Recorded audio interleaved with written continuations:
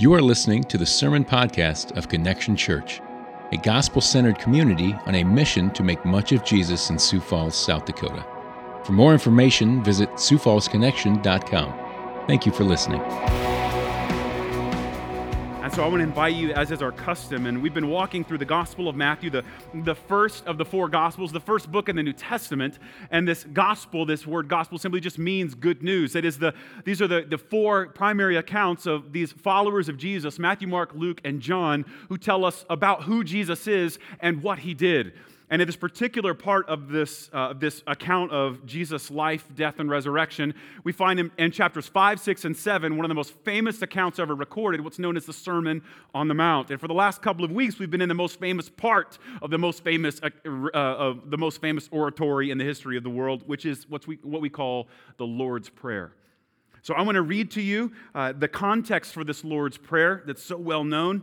I'll read beginning in verse 5 of chapter 6, and I'll read all the way to verse 15. But when we get to verse 9, halfway through, Jesus begins to invite us to join him. And so I want us to begin to, as we've been praying and preparing to be able to do this together, to come to God rightly in this model that Jesus gives us, I want you to join me in reading it aloud when we get to the halfway point of chapter 6, verse 9. So I'll begin as Jesus gives us the context for this kind of private prayer, beginning in verse 5. And when you pray, you must not be like the hypocrites, for they love to stand and pray in the synagogues and at the street corners, that they may be seen by others. Truly I say to you, they have received their reward. But when you pray, go into your room and shut the door and pray to your Father who is in secret. And your Father who sees in secret will reward you. And when you pray, do not heap up empty phrases as the Gentiles do, for they think that they will be heard for their many words. Do not be like them, for your Father knows what you need before you ask him. Pray then like this: Our Father in heaven, hallowed be your name. Your kingdom come, your will be done on earth as it is in heaven. Give us this day our daily bread, and forgive us our debts, as we also have forgiven our debtors. And lead us not into temptation, but deliver us from evil. For if you forgive others their trespasses, your heavenly Father will also forgive you. But if you do not forgive others their trespasses, neither will your Father forgive your trespasses. I pray that God would allow these words to become more than ink on a page, but the very voice of our God and Father to his children. I want to convince you that all of your deepest needs, all of your deepest longings, your deepest desires are expressed here in this prayer. And then I want to convince you that they're all answered and met in what we celebrate today. All of our deepest needs and longings, every single one of them, are expressed in this prayer. And all of those needs, all of those longings are answered and met in Jesus. What we celebrate today, that Jesus is alive, that even though he died in the place of sinners, death could not hold him. And he did what you and I will never be able to do on our own, namely, that is to be free of death. But the death of Jesus meets our needs. It forgives our sins. It is a fulfillment of an ultimate life in exchange, or death in exchange for life. And now today, the resurrection in this celebration we offer today is an answer to all of the prayers here. Now, our time this morning, we're going to spend on verse 13. We're going to spend our time seeing how the resurrection of Jesus answers these two requests, to be led into paths of righteousness and ultimately to be delivered from evil.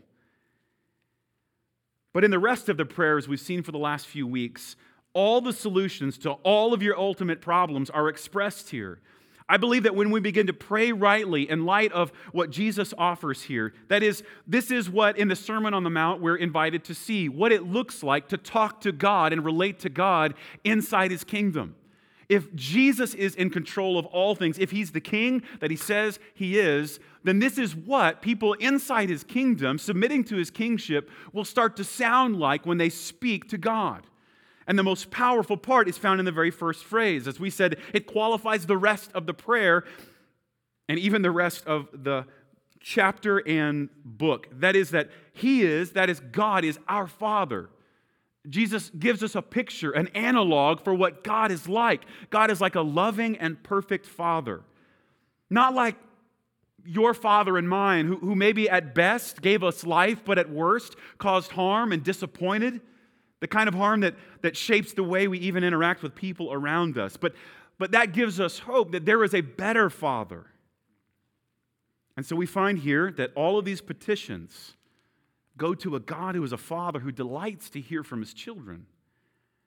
And they're delivered in what we celebrate today. This is the sixth petition of the prayer. A prayer to be led, like lead us, guide us, and a prayer for deliverance, deliver us. Last week we saw that if anyone sees what it has cost God, the Father, to grant them forgiveness, then they will begin to forgive others. And you hear kind of the exclamation mark at the conclusion to this section as I read after the prayer in verse 14 and 15. That is, that unforgiveness on our part shows a lack of a heart that has known forgiveness itself. And so this week we see that petition for forgiveness from God is accompanied by a petition to be led away from temptation or trial. And it follows then a petition for forgiveness. It's in many ways predicated on, it's based on a desire and experience of forgiveness. And so Jesus includes in genuine repentance in this prayer, a prayer for deliverance from trial and temptation and a deliverance from evil. Because after all, if you have not genuinely repented of your own sin and experienced the grace that comes, then you won't have any capacity to forgive others.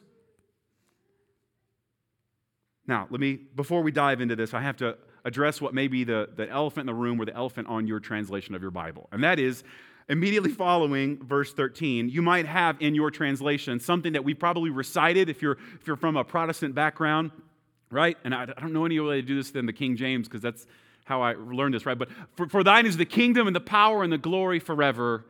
Amen, right? And you might even think that if that was kind of what you've memorized, you might even find out, like, man, this is a really abrupt ending. Well, if you have an ESV, it will usually have, like the Bible you'll see, usually has kind of a footnote that explains some of these things. So let me give you a very brief crash course in how the Bible as a canon was formed. That is, there are two main ways of thinking about how these authoritative texts, these manuscripts that were passed around in the earliest church in the first century, were preserved and saved and then compiled.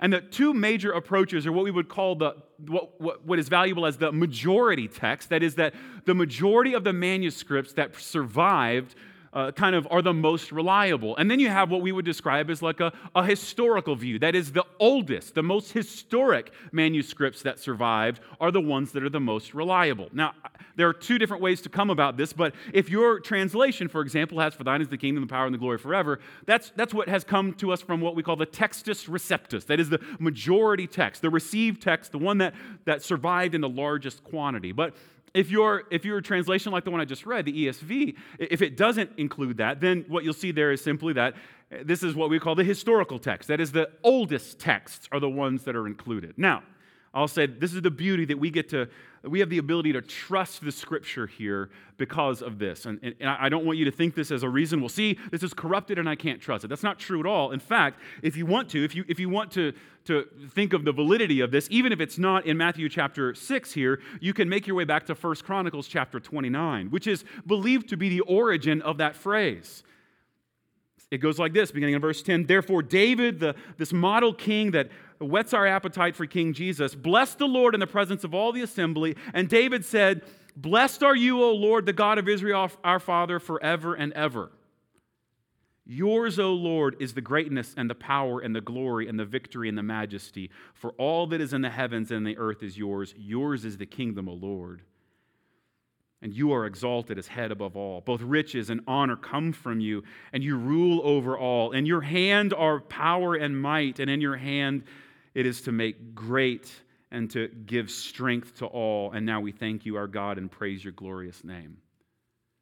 So, it's believed, at least after a few centuries, this probably got included.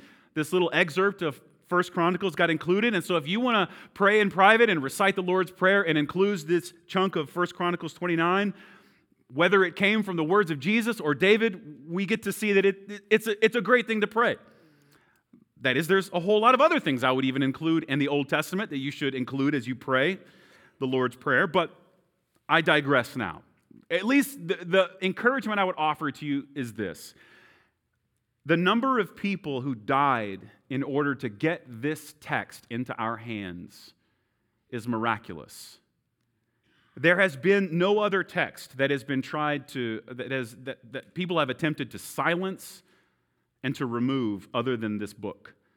And the fact that people were willing to die, and by God's grace, this got transferred and passed on to you and I is a miracle.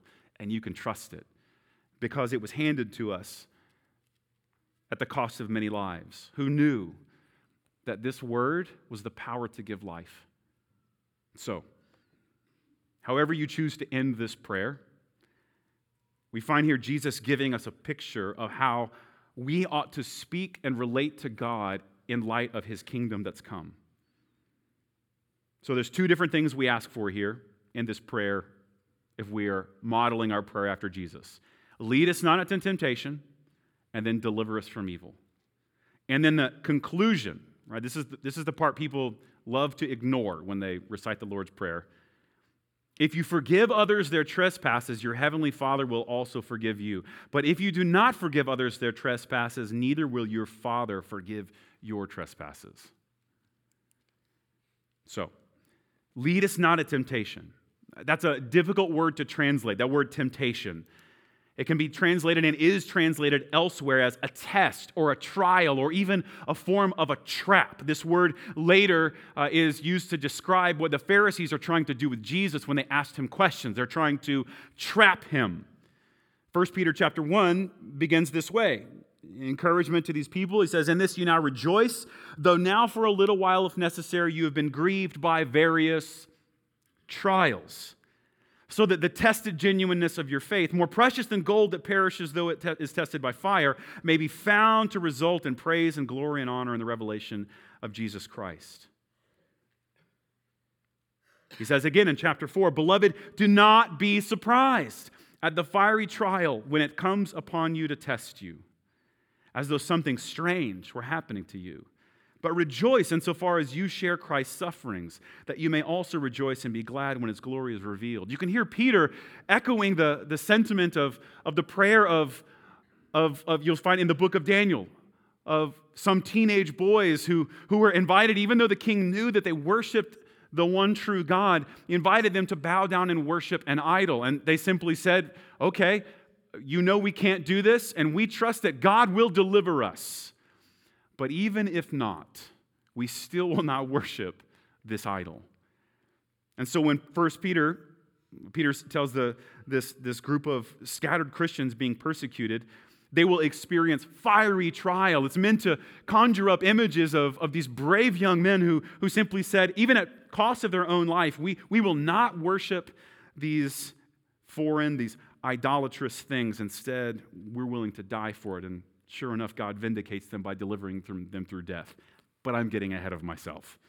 James chapter 1 says it this way, "Count it all joys, my brother, when you meet trials of various kinds. For you know that the testing of your faith produces steadfastness. And let steadfastness have its full effect, that you may be perfect and complete, lacking in nothing."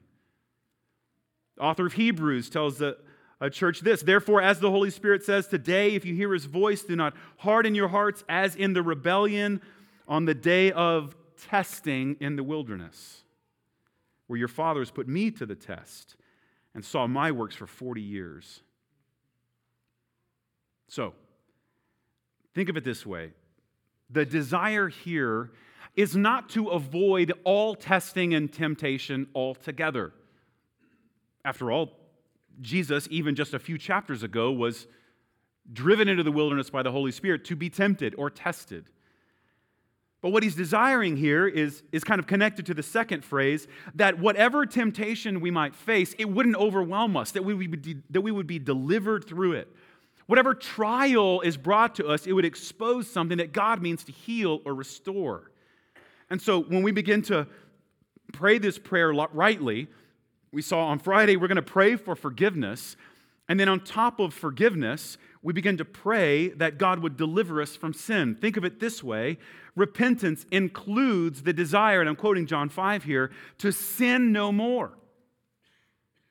So while on Friday we saw that we pray for God to forgive us, even in the way that we would forgive others, as we see echoed in those last verses, a person who has really experienced forgiveness of sin wants nothing to do with it. If a person desires liberation from only the guilt of sin, then they've missed out on the kingdom that Jesus brings. They will also want release from its power. So this is a full-scale assault on sin. After all, once we've seen it and we've seen the grace applied to it, we want nothing to do with it. Think of how it adds to this or helps us understand what it means to really desire forgiveness. If you say, I'm forgiven, but now I'm fine. I'll be fine. God's forgiven me of my sin, so now I don't need to do anything about it. I can just go on. In ultimate sense, you're lost. You haven't really experienced this kind of forgiveness that's described here. Instead, when we see that God is willing to forgive our sins and pay a great price to do so, we don't want any part of the sin that put Jesus on the cross. And we say, God, if you don't lead me, I'll wander right back into where I came from. God, if you don't protect me and hold me and keep me, I'll return to my own filth. I'll go right back into the pit from which you pulled me. And so what we find here is that testing is an occurrence for growth. It's an occasion for deep growth. And Jesus is showing us how to ask for sovereign protection that we need in order to endure the trials that we experience in this life.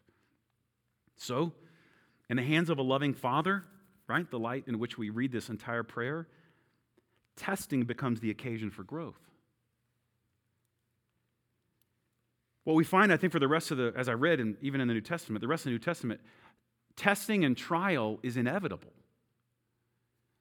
Now, for many of you who've made your way into this room, and you right now you feel a weight of sorrow or burden or anxiety, like that doesn't shock you, right? You're like, no way, right? If I said like this life is full of many difficult trials, many of you are like, duh, right?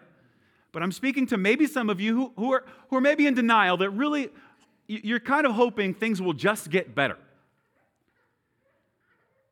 But trials are expected.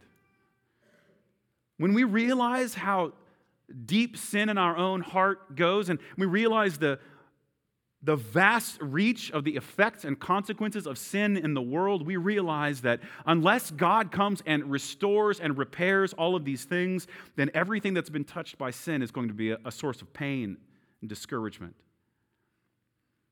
And so the New Testament teaches us to long that God would deliver us, that long that God would keep us from the kinds of trials that would overwhelm us. Now, this is important, at least as I read, because I want you to have your eyes wide open. These kinds of tests and trials are inevitable. In a sinful, broken, fallen world, trials are inevitable. They will surely come. Difficulty will happen. And most of our problem and difficulty in trials and tests and difficulty, or most of our difficulty comes from being surprised by the trial more than experiencing the trial itself. Because even as I'm telling you, like, no, it's going to be rough, it's going to be tough, but Jesus is going to deliver you, right? Even then you're kind of like, maybe, yeah, he's probably talking to them. But my life is going to get better. And so what it sets us up for is that what we believe about God, which is false, that somehow the greatest thing that God has brought to us is just the fleeting happiness that we experience from moment to moment. Praise God for those moments. But one of the biggest difficulties we have is when we are shocked when difficulty comes.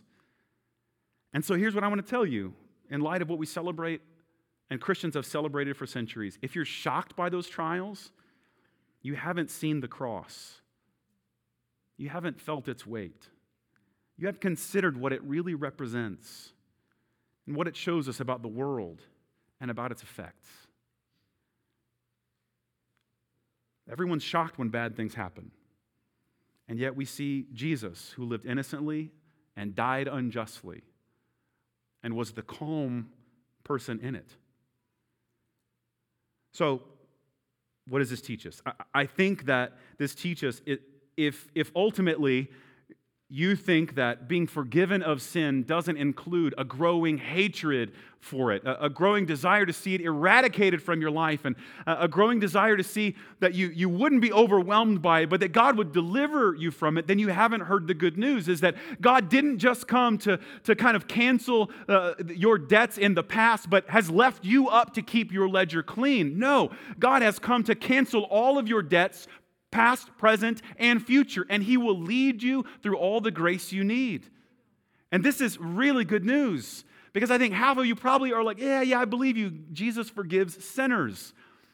But really, the way I'm going to get through this week is I'm going to work really hard and try my best. And what does He say? Don't try to get something or accomplish something that's freely given by the Father.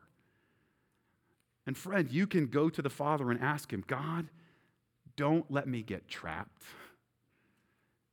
You can boldly approach God and say, don't let me be overwhelmed by the sin that tempts me and entangles me.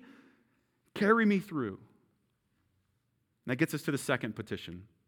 Deliver us from evil. It could mean spare us from the trials, grammatically, or it could mean spare us from when we face those trials. And grammatically, it's really interesting. It says from evil. Quite literally, it just says deliver us from the evil. And so your translation might say the evil one, or your translation might say like this, just evil, conceptually speaking. But don't miss the point. They could go either way. There is evil personified. We believe he's an accuser, an enemy of God and His people, and we call him Satan. And so in one sense, we are praying, God, deliver us from the tempter, but also deliver us from all evil. If I'm going to experience trial, get me through it. You can kind of hear the echoes of the 23rd Psalm, the shepherd's psalm, right?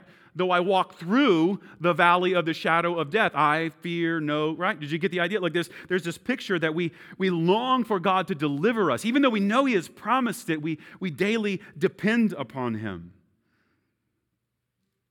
I think the way I would say it is this way. The ultimate deliverance that people are longing for and ought to be longing for in the kingdom is evil. Another way to say it is this.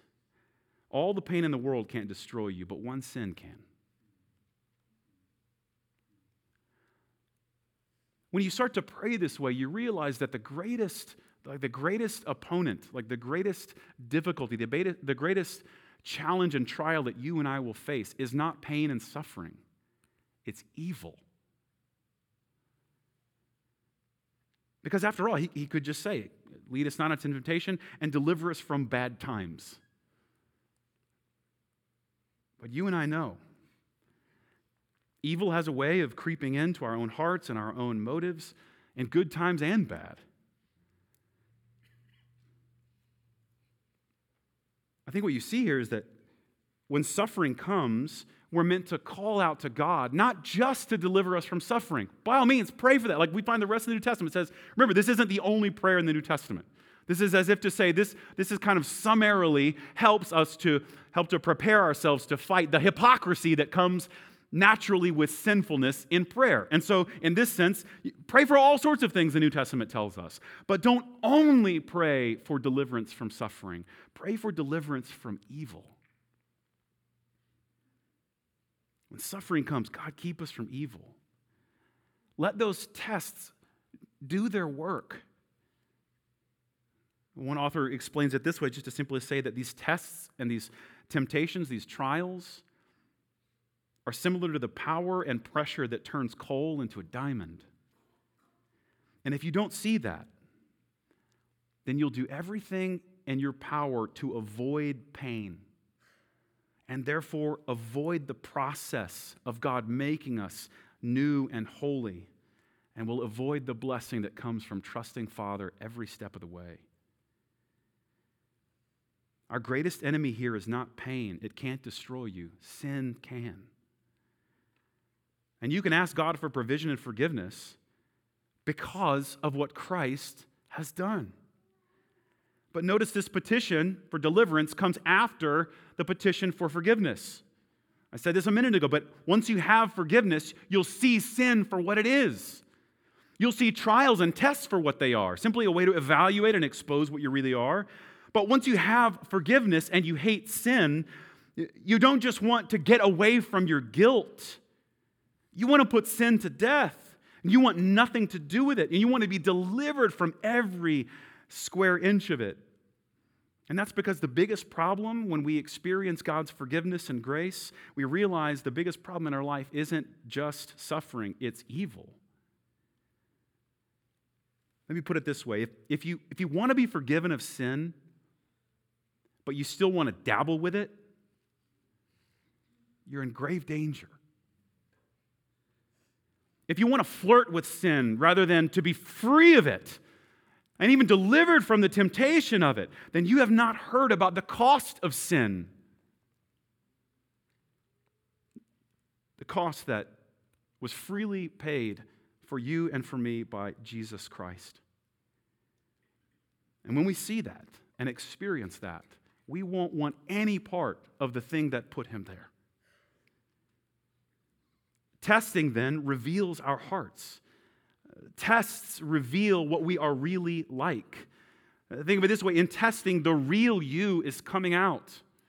Now, some of you in education, this will make perfect sense, right? But like most people hate tests. Like if you were in school and you just hate tests, right? It's probably because you don't really care about the material. You just wanted the grade and get on to whatever it is that you wanted to do. Right? Because if you really love the material, you want to be evaluated on whether or not you've mastered it. I'll hit close to home here, right?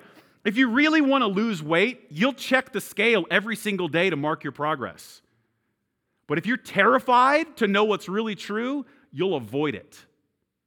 If you really want to grow and be the person that you really expect everybody else to be to you, you'll solicit feedback. Hey, how am I doing? Can you help me? Can you help me grow? How am I being more patient? Am I being kinder? Am I being more am I easier to be around, right?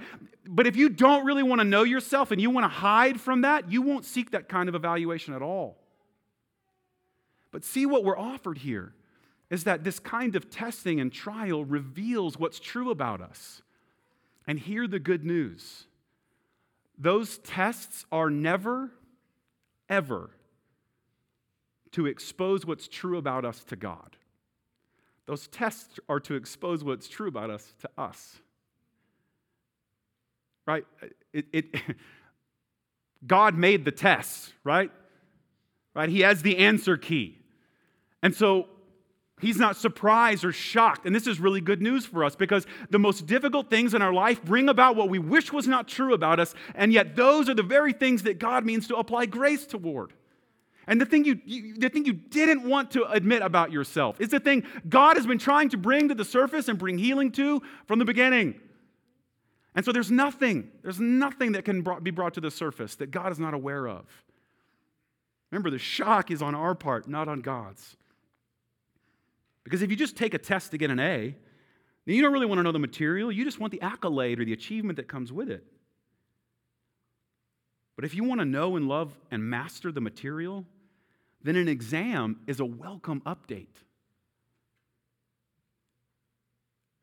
And it's good and right for God who, while He doesn't lead us into temptation, when we see that James tells us that God tempts no one, that temptation comes from the evil in the depths of our own heart, but God allows throughout Scripture examinations, that is, things about us to be exposed and brought to the surface.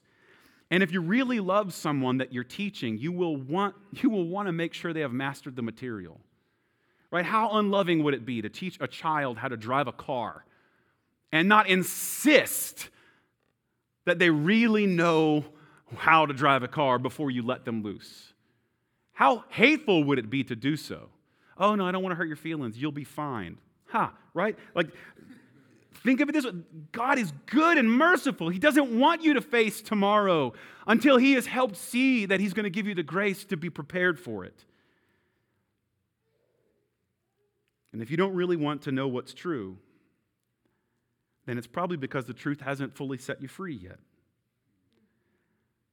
And these tests are the way that God gets through to us. We carry with us sinful desires and motives, ones we're not even aware of. And I want you to know I hate this. I wish this wasn't true. I really wish this wasn't true. But in God's design, often the only way that those things come to the surface is through pain and suffering and trial.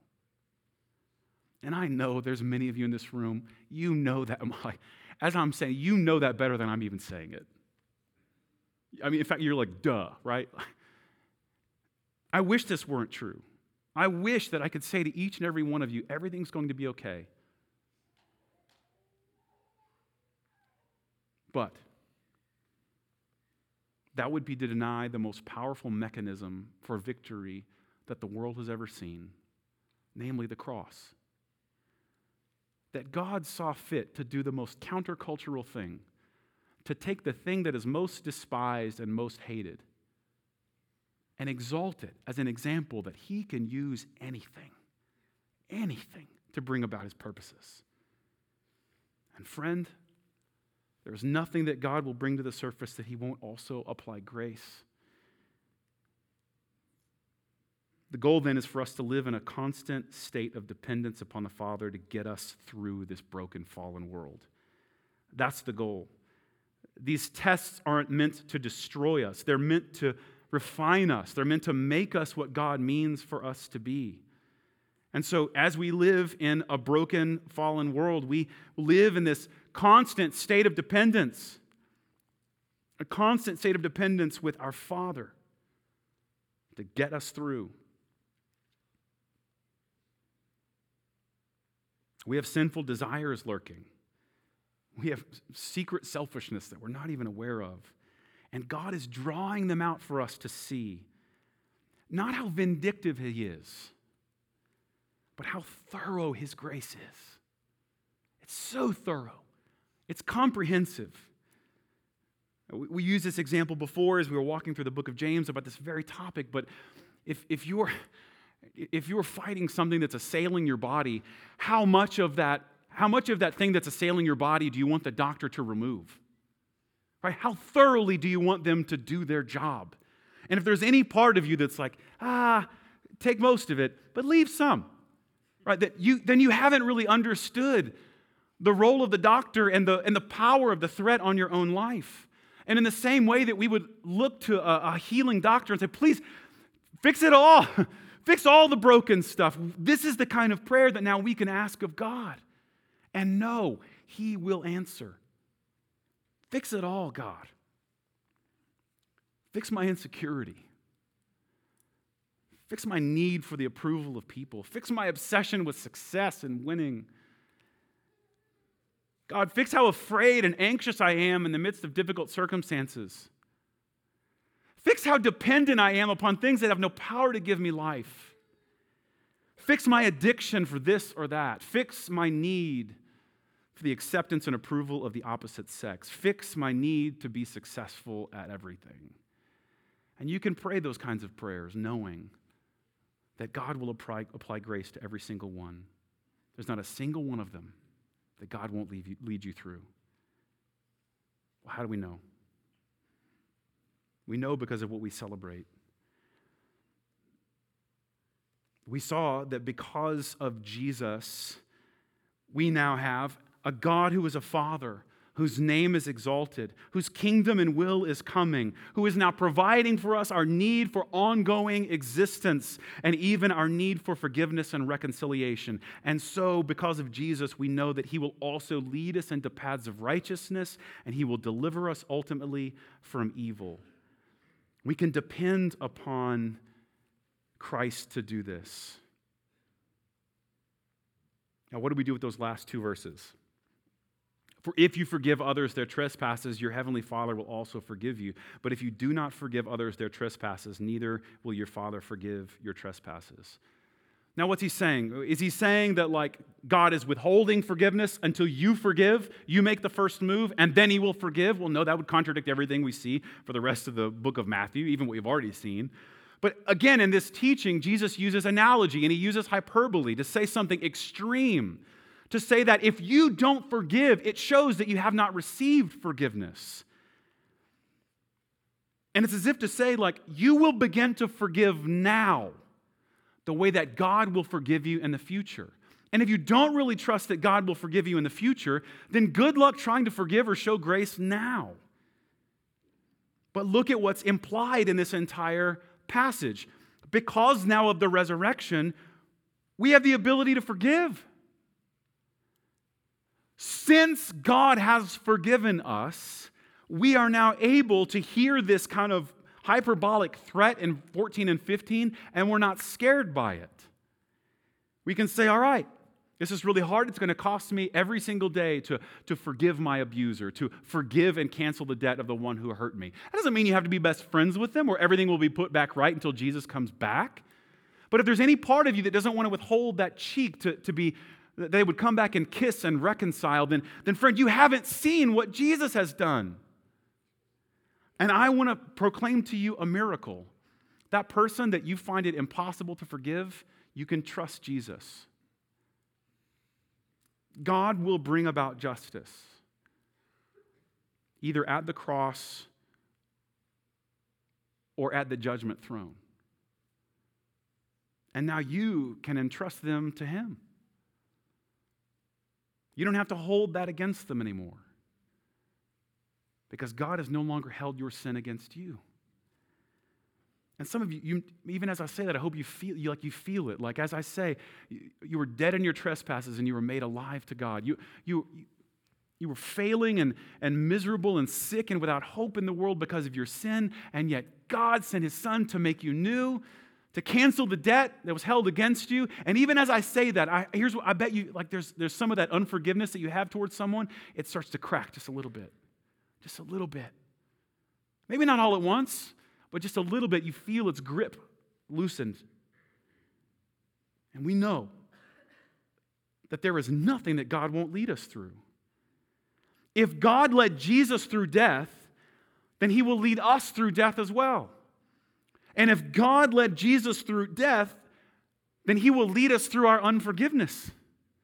He delivered Jesus and He will deliver us. He didn't trap Jesus. He won't trap you. He delivered Jesus. He will deliver you. Now, maybe I want to speak to just a couple of you. Maybe if you're in the room and you're not a Christian, you're maybe not sure, or you have deep questions about this. Maybe this is where your skepticism is at the highest, right? For Christians, this is where our joy is at the highest, that Jesus is alive and raised from the dead. But if you're in this room and maybe you're like me, you're kind of a cynical, kind of doubting disposition. You're like, this is the silliest day of the year. Like, okay, this guy was dead and he's not alive. And I want to agree with you. I want to agree with you. I want to tell you, I want to agree with you. The very thing that's in your head. It is impossible for a person to rise from the dead. I want to concede to you. It is impossible for a person to rise from the dead. But I want to invite you in your imagination to consider something. That's why it's such a big deal that it happened. That's why no one will shut up about it. It is absolutely impossible. It is absolutely impossible. But that's why every single attempt, I love the New Testament isn't even shy about it. Every attempt to silence this has failed. Because when people see God do the impossible, they can't keep quiet about it. And because of the resurrection, neither can we. Think of it this way. Easter is for people who are down and out, who are without hope. Easter is for people who face impossible circumstances. And I wouldn't even contradict you if you were like, Jonathan, my situation is impossible. Right?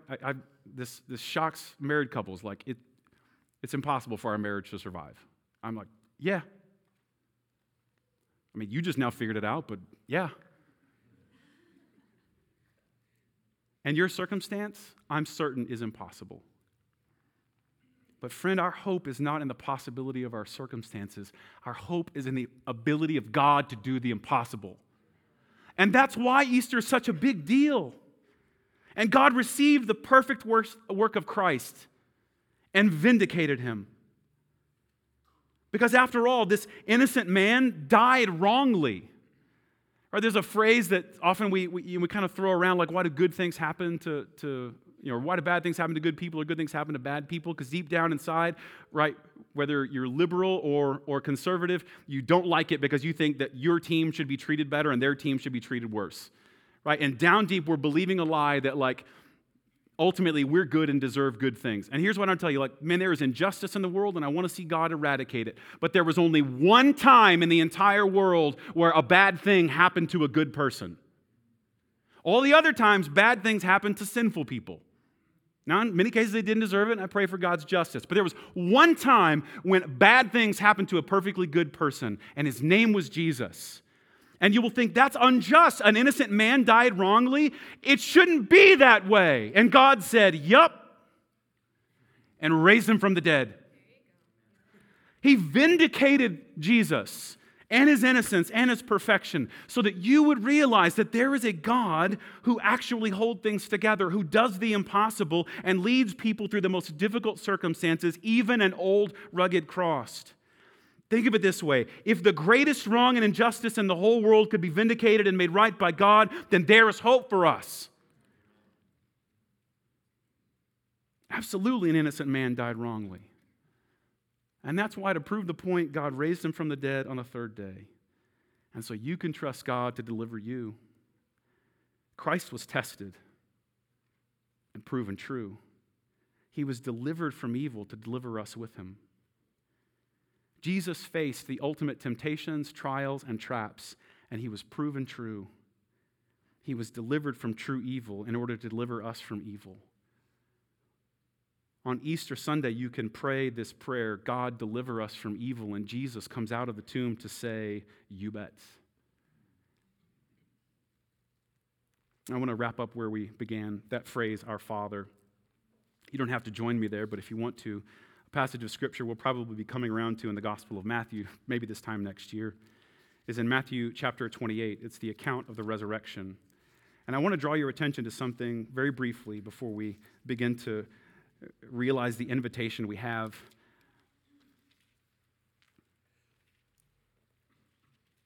Beginning in verse 1 of chapter 28, the account of the resurrection says something. Remember, Jesus has invited us to think about God as a Father.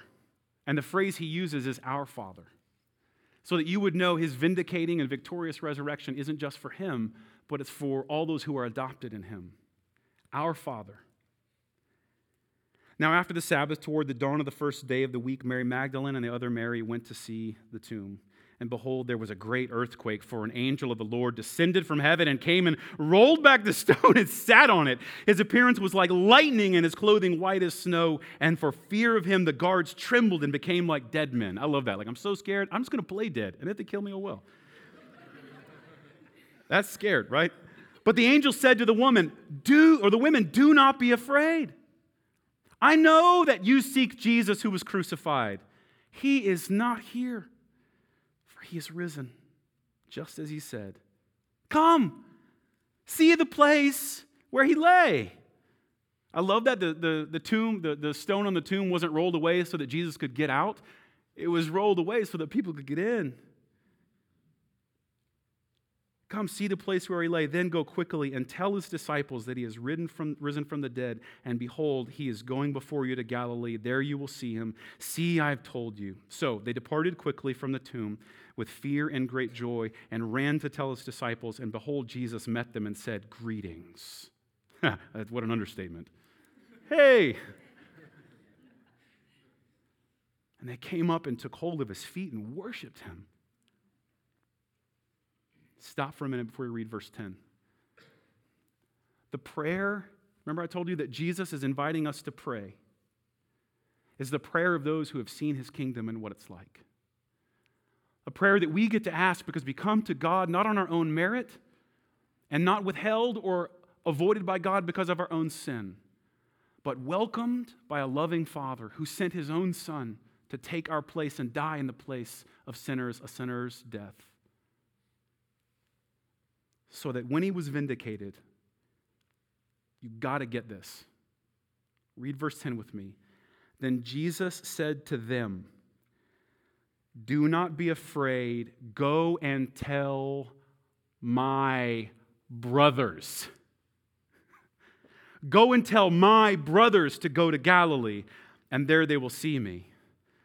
Friend, all that was lost in the garden through rebellion was regained for us in another garden through resurrection.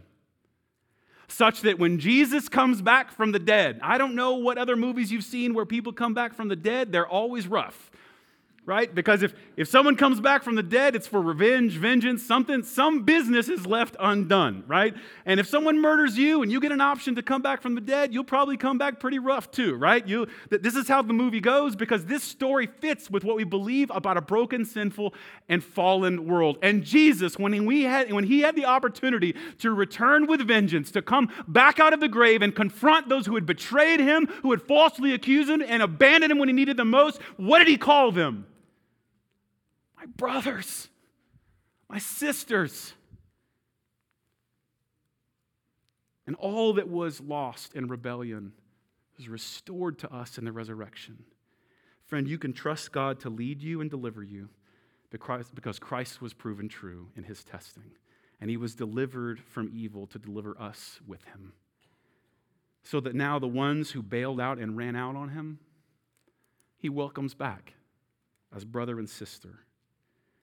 He was resurrected to come back and say, not you traitor, but my brother and my sister. Let's pray. God, thank you for the victory of Jesus and the resurrection. Thank you for what you have accomplished for us. Thank you that the impossible happened. Thank you that the eyewitness testimony of what was accomplished that day is passed down to us to where we get to celebrate it even now. Thank you, God, that you saw fit not to use Jesus as a means to destroy and vanquish us, but as you sent Jesus as a means to destroy and vanquish sin. Now, like this prayer offers, help us to join you in it. Help us to desire deeply to be avoidant and delivered through sin, through trial and temptation. Thank you that you promised to carry us all the way home. Thank you that the promise of Jesus is true, that he will not lose a single one of us. Thank you in this prayer that we're instructed to cry out for deliverance. Like every Sunday we celebrate together as a church, we get to call out for deliverance and know that because of the resurrection, the answer is yes. We are fully and completely delivered. And since Jesus was delivered from the grave, so also will we be. If there's some in this room, maybe that just seems too good to be true. I thank you for bringing them here. I pray even now you would begin to crack open their own imagination. They would begin to consider the impossible. That the thing we celebrate and commemorate is exactly that. That you, God, are the God of the impossible. You do what we cannot imagine. You deliver us through things that would overwhelm us. Thank you that the cry of Easter Sunday, this resurrection we celebrate, is the cry of victory over death, victory over the impossible. And since you delivered Jesus from the grave, we know you will deliver us from sin, death, hell, and the grave as well. Thank you that you have paid the ultimate price and invited us into your victory. In Jesus' name, amen.